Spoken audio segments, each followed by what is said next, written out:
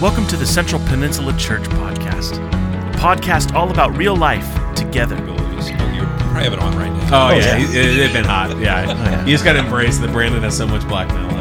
Yeah, so much. All right, well, welcome everybody to CPC Together Podcast. We are here together with Kevin Sneed and Dan Reed. That's right, you better heed. You're such a hype man. Oh, Such a hype man. Oh. Hey, listen, we got to start off. it's his inner DJ. He wants to spin a 45 right now. Yeah. We got to start off today with an apology. These are our confessions. Apology. Yeah. We want to as a pastoral staff here, we want to lead with confession. And the confession is we didn't record a podcast last week. We didn't. If you didn't notice, as Dan didn't, don't go back and not listen to that. Anyway, sorry, I was in the Philippines and Kevin and I were like, yeah, it'll be super easy to record we'll a totally podcast. Do it. From you in the Philippines, even though there's a 15-hour time difference, and I was on some like island 40 miles out in the middle of the. And I was away. I was in Yosemite too. Like, why didn't we probably should have had the forethought. Yeah, that we weren't gonna record it. And so anyway, for these reasons, we confess our failures. These are my confessions.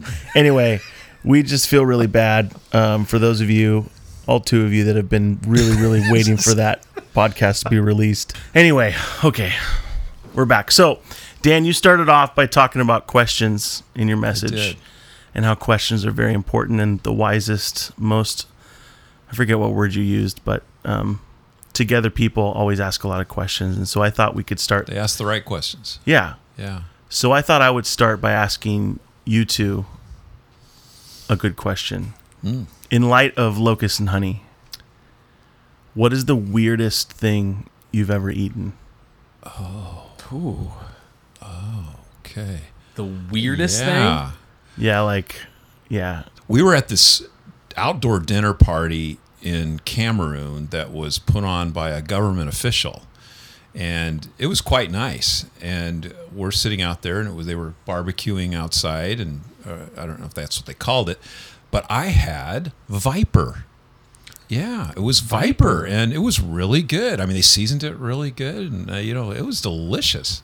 Whoa! So that's probably the weirdest thing that I know of that I ate, and it was actually served and that you know of. Yeah. Well, there's always that, Viper.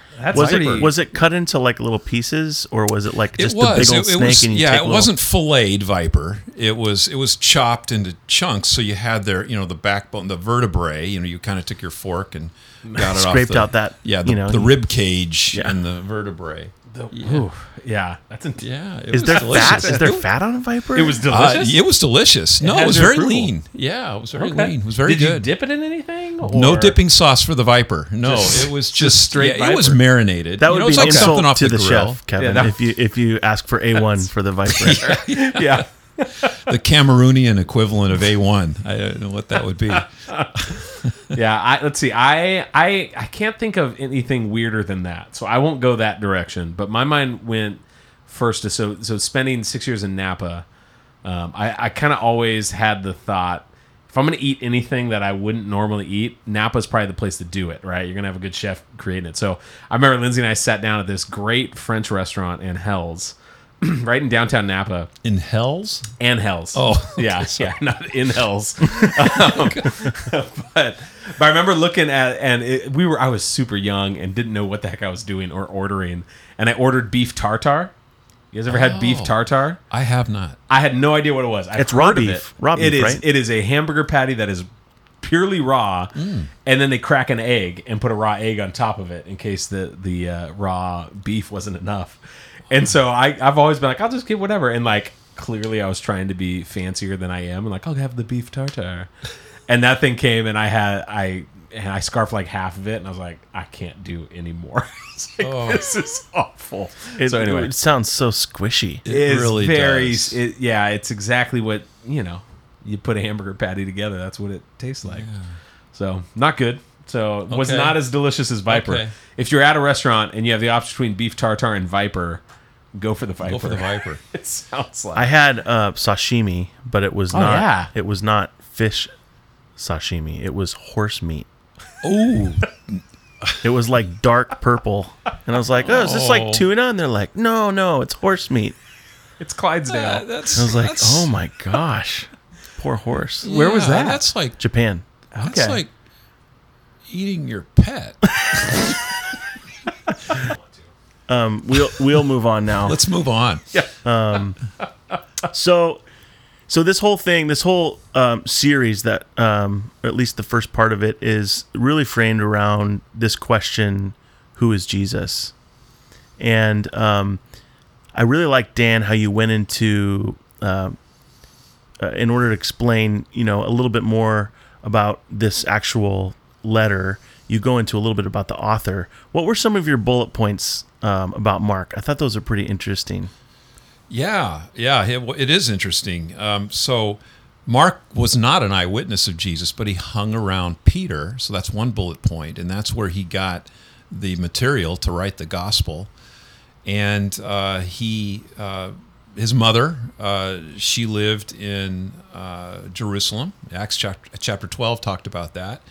And so Christians would gather. You can read, the Christians would gather at his mother's house. His mother's name was also Mary. And he had a famous uncle. And that uncle's Barnabas, who traveled with Paul. And Mark tagged along, And I don't know if it was the uncle saying, "Come on, nephew, let's go." I don't know what it was. But anyway, it didn't work out well. And we don't really know the reason why it didn't work out well. But Paul let him go, said, we don't need you. But then later, Paul and Mark kind of got back together, and Paul said, "Mark, you're very valuable. I need you. You did a lot of good stuff." And then, so you talk a little bit, Mark, then you went into John. John is like this fascinating character. Yeah. First of all, I just have to ask this. There's so many different Johns in the Bible. Right. So is this a different John than the John that wrote the Gospel of John? This is a different John. And then what about the guy that was sent out to the island of Patmos? Is that also the same guy who wrote the book of John and That's not this the same John? guy that wrote the book of John, yeah. So this is a totally different John. Totally different one. Correct. Yeah. Did not author or pen a book of the Bible. No. John the Baptist. But he did wear camel hair clothes, Yeah. a leather belt. He ate locusts and honey. Yes. Eccentric. That's what Yes. we call John. Yeah. And really The baptizer. raised, probably very well educated, and raised like Jesus to be, it could be a rabbi.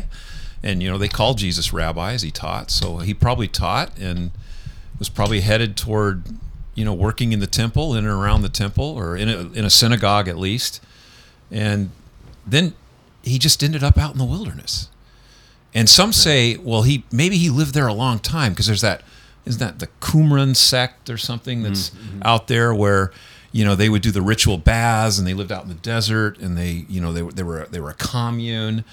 But because I was really trying to chase that down, because I'd been there when I was in Israel. I went to that Qumran sect, and they mentioned John the Baptist, but he probably didn't live there. He may have spent some time, because he had some of their, he made some of their lifestyle choices. But he just appeared in the wilderness, at some point. And obviously he was, kind of grisly, out there, that he probably was out there for quite a while. As it said, a man of the wilderness. Yeah. One of the things I thought, it said camel hair as I was studying, camel hair, but not camel skin. Just the hair. Yeah, it's like, how did it go together? How do you sew? You got to shave a lot of camel hair? camels. Just why do I Didn't we just see that at the Met Gala recently? Wasn't the camel hair like? I'm just kidding. I mean, but why would he not want the skin? Why wouldn't he want, like a camel coat? And was it the mane of the camel? Camels have a mane, right? do they? I don't know. I don't know if they've got a mane. What I wouldn't ever Do they describe a shave the camel hump? as. Yeah. Anyway, I'm gonna look up a picture of a camel right now. do they have a? Oh, They spit. you know what? I don't think camels do have a mane. Well, I don't. What do you think about that guy? Oh, wow. It's got a little bit. That's almost more like wool. Yeah. Yeah. Anyway, That's It is. crazy. Google camel. listener. Let us know your thoughts. Does a camel have a mane? Anyway, kind of a fascinating character. Also, the cousin of Jesus. Yes. Which is Probably, yeah. I don't know if it's the first cousin, but yeah, relative. But it's the one that leapt in the womb. Yep. Yeah, which Yep. is pretty amazing. Yeah, isn't that? Yeah. I mean, So you said that John, in this passage, he's calling Israel back to the wilderness, and you even talked about how that wouldn't have been like baptizing Jews wouldn't have normally been a thing, right? yeah, Jews didn't baptize Jews. Yeah, a Jew, if you were born Jewish, you wouldn't be baptized. So in their custom, you would have to be a Gentile in order to be baptized into the Jewish faith, basically. Yeah. Hey, you were really listening. So, And that's primarily because there was no need necessary for the baptism experience for someone born Jewish, right? Until, again, when Jesus comes on the scene and this kind of early church thing that begins Yeah. to be this practice of being baptized in, the faith or whatnot, the tradition. Right. so there really is something to him calling out for repentance, or that's kind of what baptism is. Like, he's kind of flipping the whole thing on its head and saying, no, we all need that repentance. We all need to be baptized because there's a new king. There's something else that's coming. But this wilderness thing, like, why is that significant? Like, you said that he's calling Israel back to the wilderness. Like, are we all supposed to wear camel hair clothes, like live off the land, like be out in the desert? Like, what's the deal with that? Yes, that's exactly what it's saying. Okay, good, because I found something on Amazon. Yeah.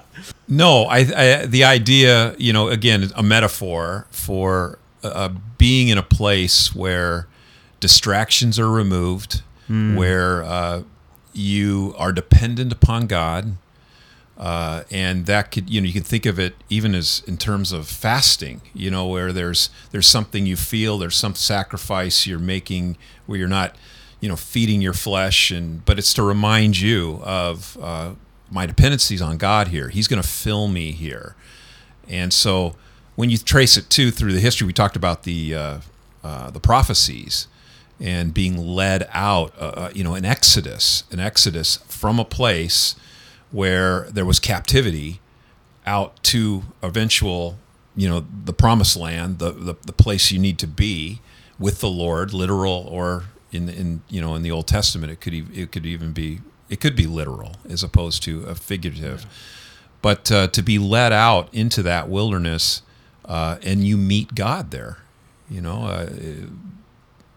that cry from the wilderness. Hey, God's here. He's not in the institutions or maybe these places where you think he is, or you've been told that he is, but in reality, he's in a different place. Well, that's what Mark is doing, I think, so masterfully in this opening chapter.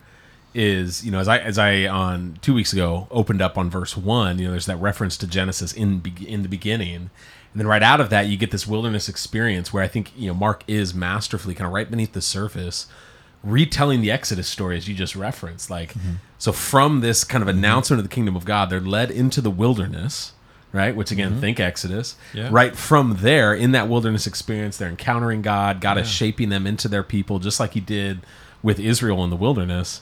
And then immediately after this, we get the baptism of Jesus, which I would suggest is the parting of the Red Sea experience. Like, it's you're passing through the waters in the same way that Israel passed through the waters and became that was part of their becoming that God's people. And so he's kind of masterfully painting this picture, which then you get in verse 14 and 15 when he gets the announcement of the kingdom of God here. I think there's references there to the promised land, and so he's retelling this sort of second Exodus where Jesus is the second Moses. He's the one who's establishing his people, and it's again, I think it's genius the way that Mark is tying these kind of loose ends as you brought up, and we're bringing it out this past week. Yeah, and the Isaiah passage spoke of. That was more in reference to out of Babylonian captivity. Yeah, coming out, Exodus back into the promised land, and the rebuilding of the temple, and all of that. So it is calling us out of captivity. Yeah.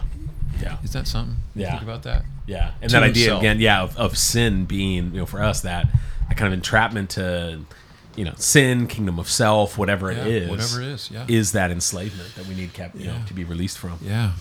So he was also kind of calling them back from what religion had become for them at that time, right? Like religion had kind of become something opposite of the wilderness, right? Like you said plush temples, fine robes, dead traditions, earthly comforts. Like he was calling them back from that. And I just couldn't help but think, Dan, as you were saying this, and you did touch on this later in your message, but I'm kind of wondering, is there an element of that maybe Jesus is still calling us back to more of a wilderness experience? Do you see parallels from where the religion had taken them back then and where religion has taken us now, or where our lives or our comforts have taken us now? Well, I think it's interesting. We were chatting a little bit before about how we are, we worship comfort. We all do. Everything is about comfort in what we eat, what we're sitting in. The AC right now currently is at 68. The lighting is perfect, so I can see everything. Yeah. And then you go to another part of the world, and you just realize how different we are, and how. Like I was just in the Philippines, and I spent, as great as the trip was, I spent much of it very uncomfortable, because it was like in the 90s, which doesn't sound that hot, but when it's humid, it's like suffocating heat, and you're walking around. The traffic is absolutely insane. There are lane markers, but they don't care. And like what we would consider getting cut off here, when we kind of get road ragey and we're like, oh man, that guy cut me off, it is nothing. Like a big truck will just drive right in front of you, and then 5 motorcycles will drive behind him to cut you off. There'll be like an ambulance trying to get through, and no one lets them through. So like if you're dying in the back of an ambulance, you just die. Anyway, I just spent a lot of time. You out? Like, how do you handle? I'm stressed thinking about it right now. I would video in the car, because if I didn't distract myself, I'd just constantly doing like the, that thing we get mad at our wives for when we're driving. Like, why'd you do that? You almost made me get in an accident. But it made me realize how much I don't know if I would have really said I have a huge high value on comfort, but I really do. Like I need that to feel like okay and secure. And he really does. I'm glad that we have you here, Brandon. I've been wanting to talk about this.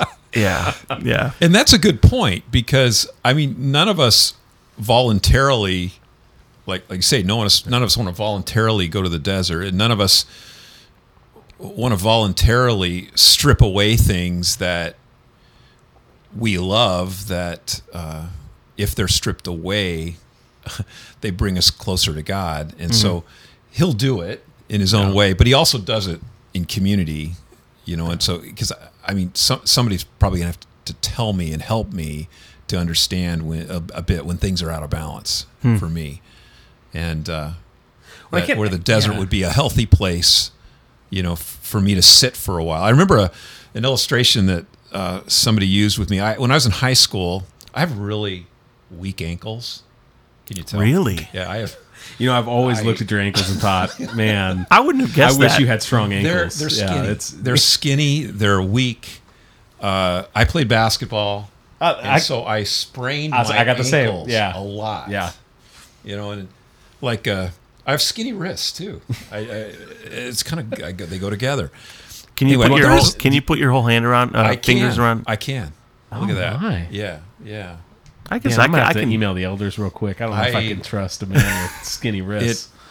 In baseball, my bat speed wasn't as good as it should have been. I was this big guy, and everybody would do like How many sports did you play? Oh, we got basketball. We got baseball. Okay, He's No a golfer. more. He's a golfer too. and a golfer. So the first time I get up, they'd say, "Okay, they out there, back up and shift." I was a lefty. Like, do the shift, and they're backing up, And then, because they think I'm going to hit it a long way, dribble it up. The middle. Like, oh, yes, I got a single. Power Exit in field. velocity at 45 miles an hour, just ripped it. Anyway, I should get back to the point. Oh, we got weak wrist coming up. Yeah. Old Danny come on in. Everybody move up. Danny weak ankles. Here we are. So when you sprain your ankle, it's in a continual state of weakness, right? And you sprain it easily. So we'd tape and wrap. But when we'd sprain ankles, he'd say, you need to step and stay in this ice bucket. Oh, And it hurts so bad. Yeah. And so it would have to reduce inflammation, right? Yeah. So I'd keep my foot in there as long as I possibly could. And it's this notion of the longer I stay in this uncomfortable position, the more I'm going to gain. And I don't know, I think of that illustration a bit when I think of that desert experience. Like, I'm in this, I don't want to be here, but there's something that is going to be redeemable on the other side by staying in. So anyway, that Well, and I can't help but think of, when Israel, going back to the story of Exodus, when they're out in the wilderness, having been liberated from slavery for generations upon generations, and yet they get out there and it's uncomfortable and it's unknown and they're eating manna day in, day out. And what do they long for? They're like, it had been better if we were back in Egypt. And, then that kind of brings me to even Jesus' question to the man by the pool, which I think we've actually talked about before, of like, do you want to be healed? Right? Like, there is a sense in which the wilderness, although uncomfortable, is the space in which God can do some of his most formative work in us. Because we need that sort of, discomfort. And I think there's some nuance around that idea of discomfort. It's not like abuse or anything like that, but it's this level of when everything's up in the air, when things are uncertain, and you're in that maybe dark night of the soul, is other language that we've used around this. Is like that's when God does a formative work, and most kind of followers of Jesus that I look at and deeply admire and want to emulate all of that. I mean, most of them would say that sort of wilderness, those dark nights of the soul, were when I was shaped most deeply. Yeah. And we tend to we can give up, I think, a little early because of the comforts.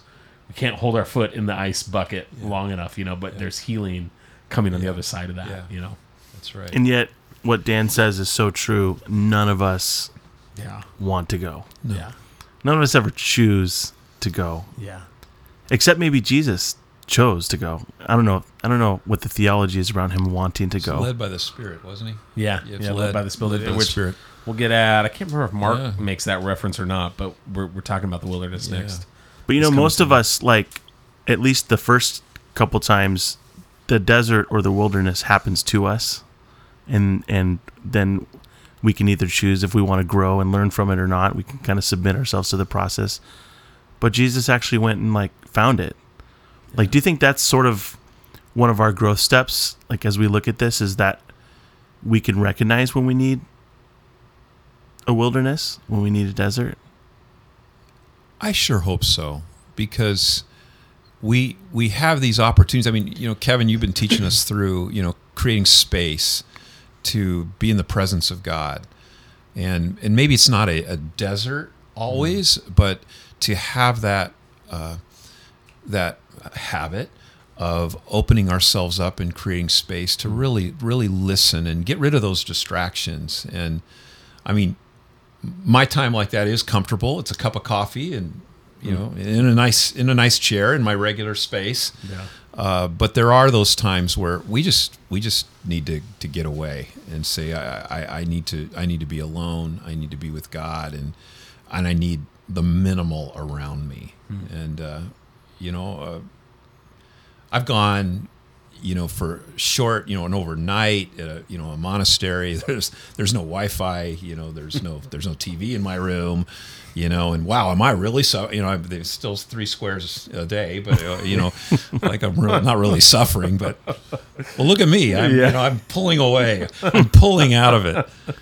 There's another piece of this too that when we say being drawn into that, and that could be really valuable to really listen. But there's also, as you had mentioned, Brandon, there's those people that look back on their lives and they look back and say, man, that was really a desert time I was in.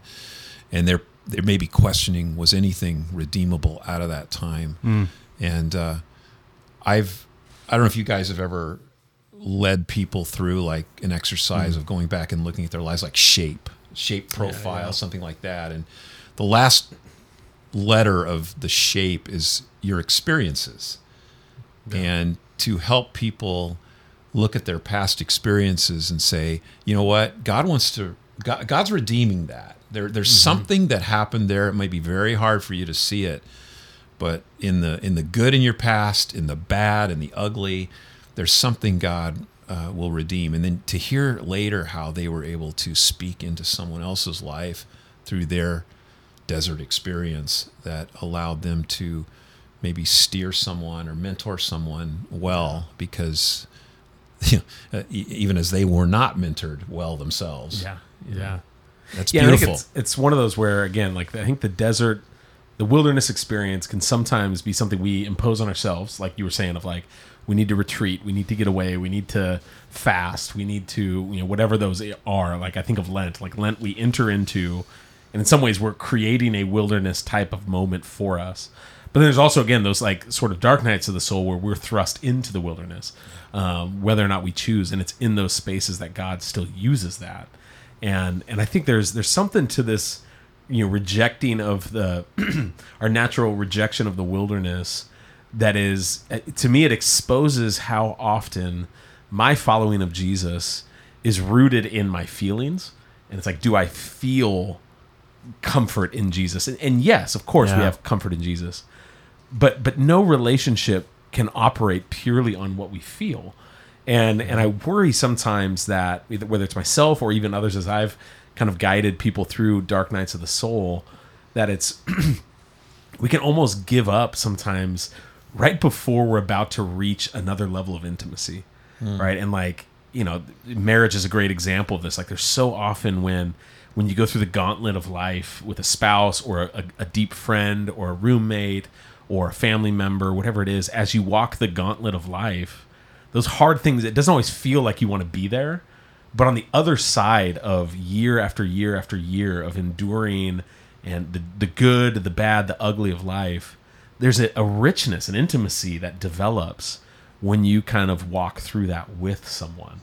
And I think sometimes this wilderness experience is Jesus kind of being with us present, and that intimacy is growing on the other side of the wilderness, if we can endure, right? If we find a way, usually built on community and all of that helps us walk through it.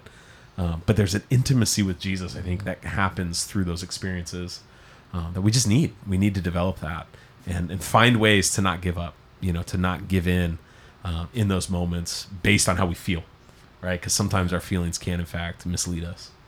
Yeah, Absolutely. I think that's so true with relationships. I remember one of my friends, I forget who it was, but we had like a big fight, and we'd never had a fight ever.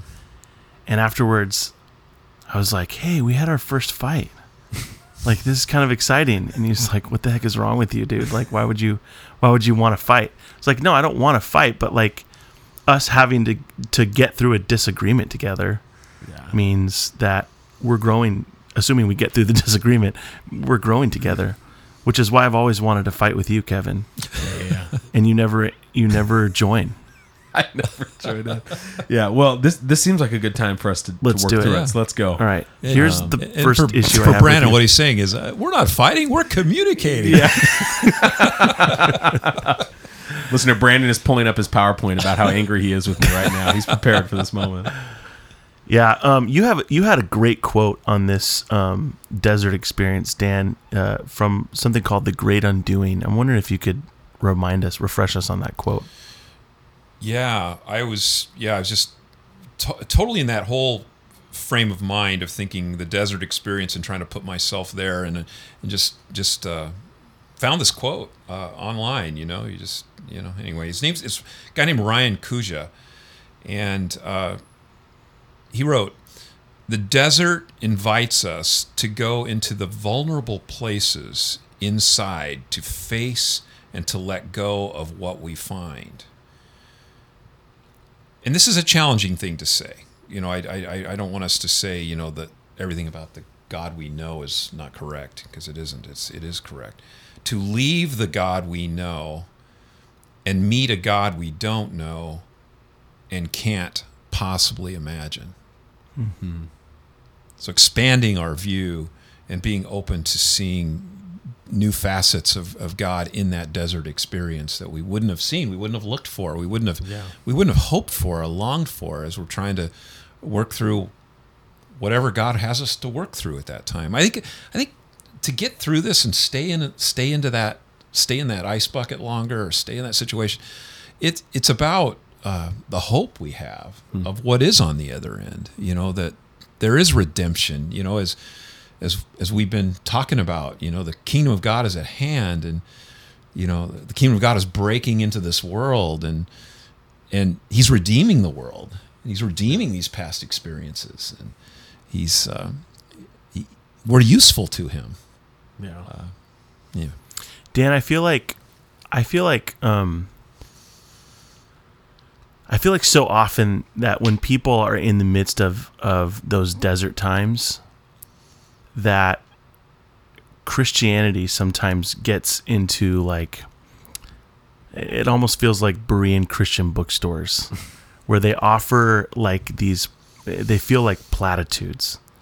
Like I just remember early on in my marriage going to a well-meaning friend of mine and asking him, about my marriage, or telling him some problems that I was having or whatever, and him telling me this whole thing about, if almost like he didn't listen to me. He said, if you just picture a triangle and God is at the top of the triangle and you and your wife are at each bottom end, if you just move towards God, you're going to move together. And he looked at me like that was going to solve my problems. And I was like, you literally have no idea what I just said. Like, you're not listening to me at all. And sometimes I feel like we can do that to people that are in the desert. Like, we can just offer them, hey, God will make a way when there seems to make no way. It's like we're offering them things that are technically true. What would you say to someone that is in the midst of a desert time right now, that's listening to this right now, that's not from Berean Christian bookstores? By the way, I've used that illustration in weddings before. Oh, no. But that's not a desert experience, so I get your point. Works great in weddings. Dan opens up his notebook. All right, scratch this illustration. Oh, dear. Fantastic. Yeah. What I would say to someone in the desert is, God is with you there. He is there. You're not alone. And God manifests Himself to you it'd be in a one-on-one with Him, and just he speaks into you, or He may choose to work through others that are around you, and they're God's hands and feet in your life in the desert. And just hang on. It's not forever. It's never been forever. And you're not alone. And you're loved. You're loved by God. You're loved by your brothers and sisters in Christ. And then it's up to us to not just say that and walk away, but to be there and be engaged in the relationship. And I see examples of that happening around this church all the time, of people that are walking with others in the desert and holding them up, bearing one another's burdens, we like to call it, right? We want to bear each other's burdens. So I'm not going to just offer them this, simple answer, that is in the Berean Christian books. Or here, let me get you this plaque, and you can a breadcrumb and fish. Sure. This is a commemorative plaque for your desert time. Yes. Kevin, do you have anything to add? No, that was pretty good. Yeah, I agree. God is there. Yeah, God is there. Even if you don't feel it, even if you don't feel That's like He's there. That's good. Because like you guys said, sometimes when you're there, you don't know what God's doing with it until you're out of it. Yeah. And then you can look back and see, oh my gosh. Yeah. And there will be a moment for anyone who's listening that's in the midst of it. There will be a moment when you can look back at this season and you can see what God did, how God used that desert season. I want to end with this this idea that I think is pretty. You said that John points to Jesus, and I think it's pretty profound when you think about, John starting his life, before he was ever even born, leaping in the womb, and Elizabeth feeling the power of the Holy Spirit, to then, dedicating his life to the wilderness. But in most ways, John's life really existed almost entirely to point to Jesus. Like it was prophesied, in Malachi and Isaiah, that he was going to come before and he was going to prepare the way. That feels to me like something to aspire to. Absolutely. And again, Jesus said he was the greatest one, the greatest of the prophets. It's his role. And again, we talked about how he was really a celebrity. People came out to see him and hear him, and they responded to him. But so think about it. He just said, "I can't do this. I can't do this. I can't do this." He can. I'm going to point. I point you to Jesus. What? Speaking of Berean stores, I got this little wristband on. It says it's John 3:30. Oh, it's not a WWJD? No, it's He is greater than I. Oh, yeah. And so that is a reminder that I like to carry with me in everything that I do, and because I need that reminder. But what I think the bigger thing is, how are we pointing? Seeing him as example to us and what we can learn about John's life, what he modeled for us in many ways. But how are we pointing people to Jesus? Are we conscious of that? What does that look like in our lives? Is that something we need to pray through and journal about and start our day thinking, how am I going to point people to Jesus today? And how do I? Anyone I come across, and he has all these we don't know what adventure we're going to have that day. Where's there an opportunity to point somebody to Jesus, and then take advantage of it. It's good. And here's where I would leave you. I think maybe the sobering thought is that all of our lives point to something. Like all of our lives. Our time spent, the way our wallet, all of it points to something or someone. And if you have any doubts about that, ask your kids. Say, hey, what's most important to me? Yeah. And they'll just be brutally honest with you. Yeah. Oh, it's golf, Dad. Yeah. Or whatever it is. Yeah. And so let that be sort of your challenge this week as you're thinking through this and how God has used the desert experience in your life and all of that stuff. What is your life pointing at? And are you pointing at Jesus? How often are you pointed to Jesus? And what can you change, or what can you start, or what can you stop to point at him more?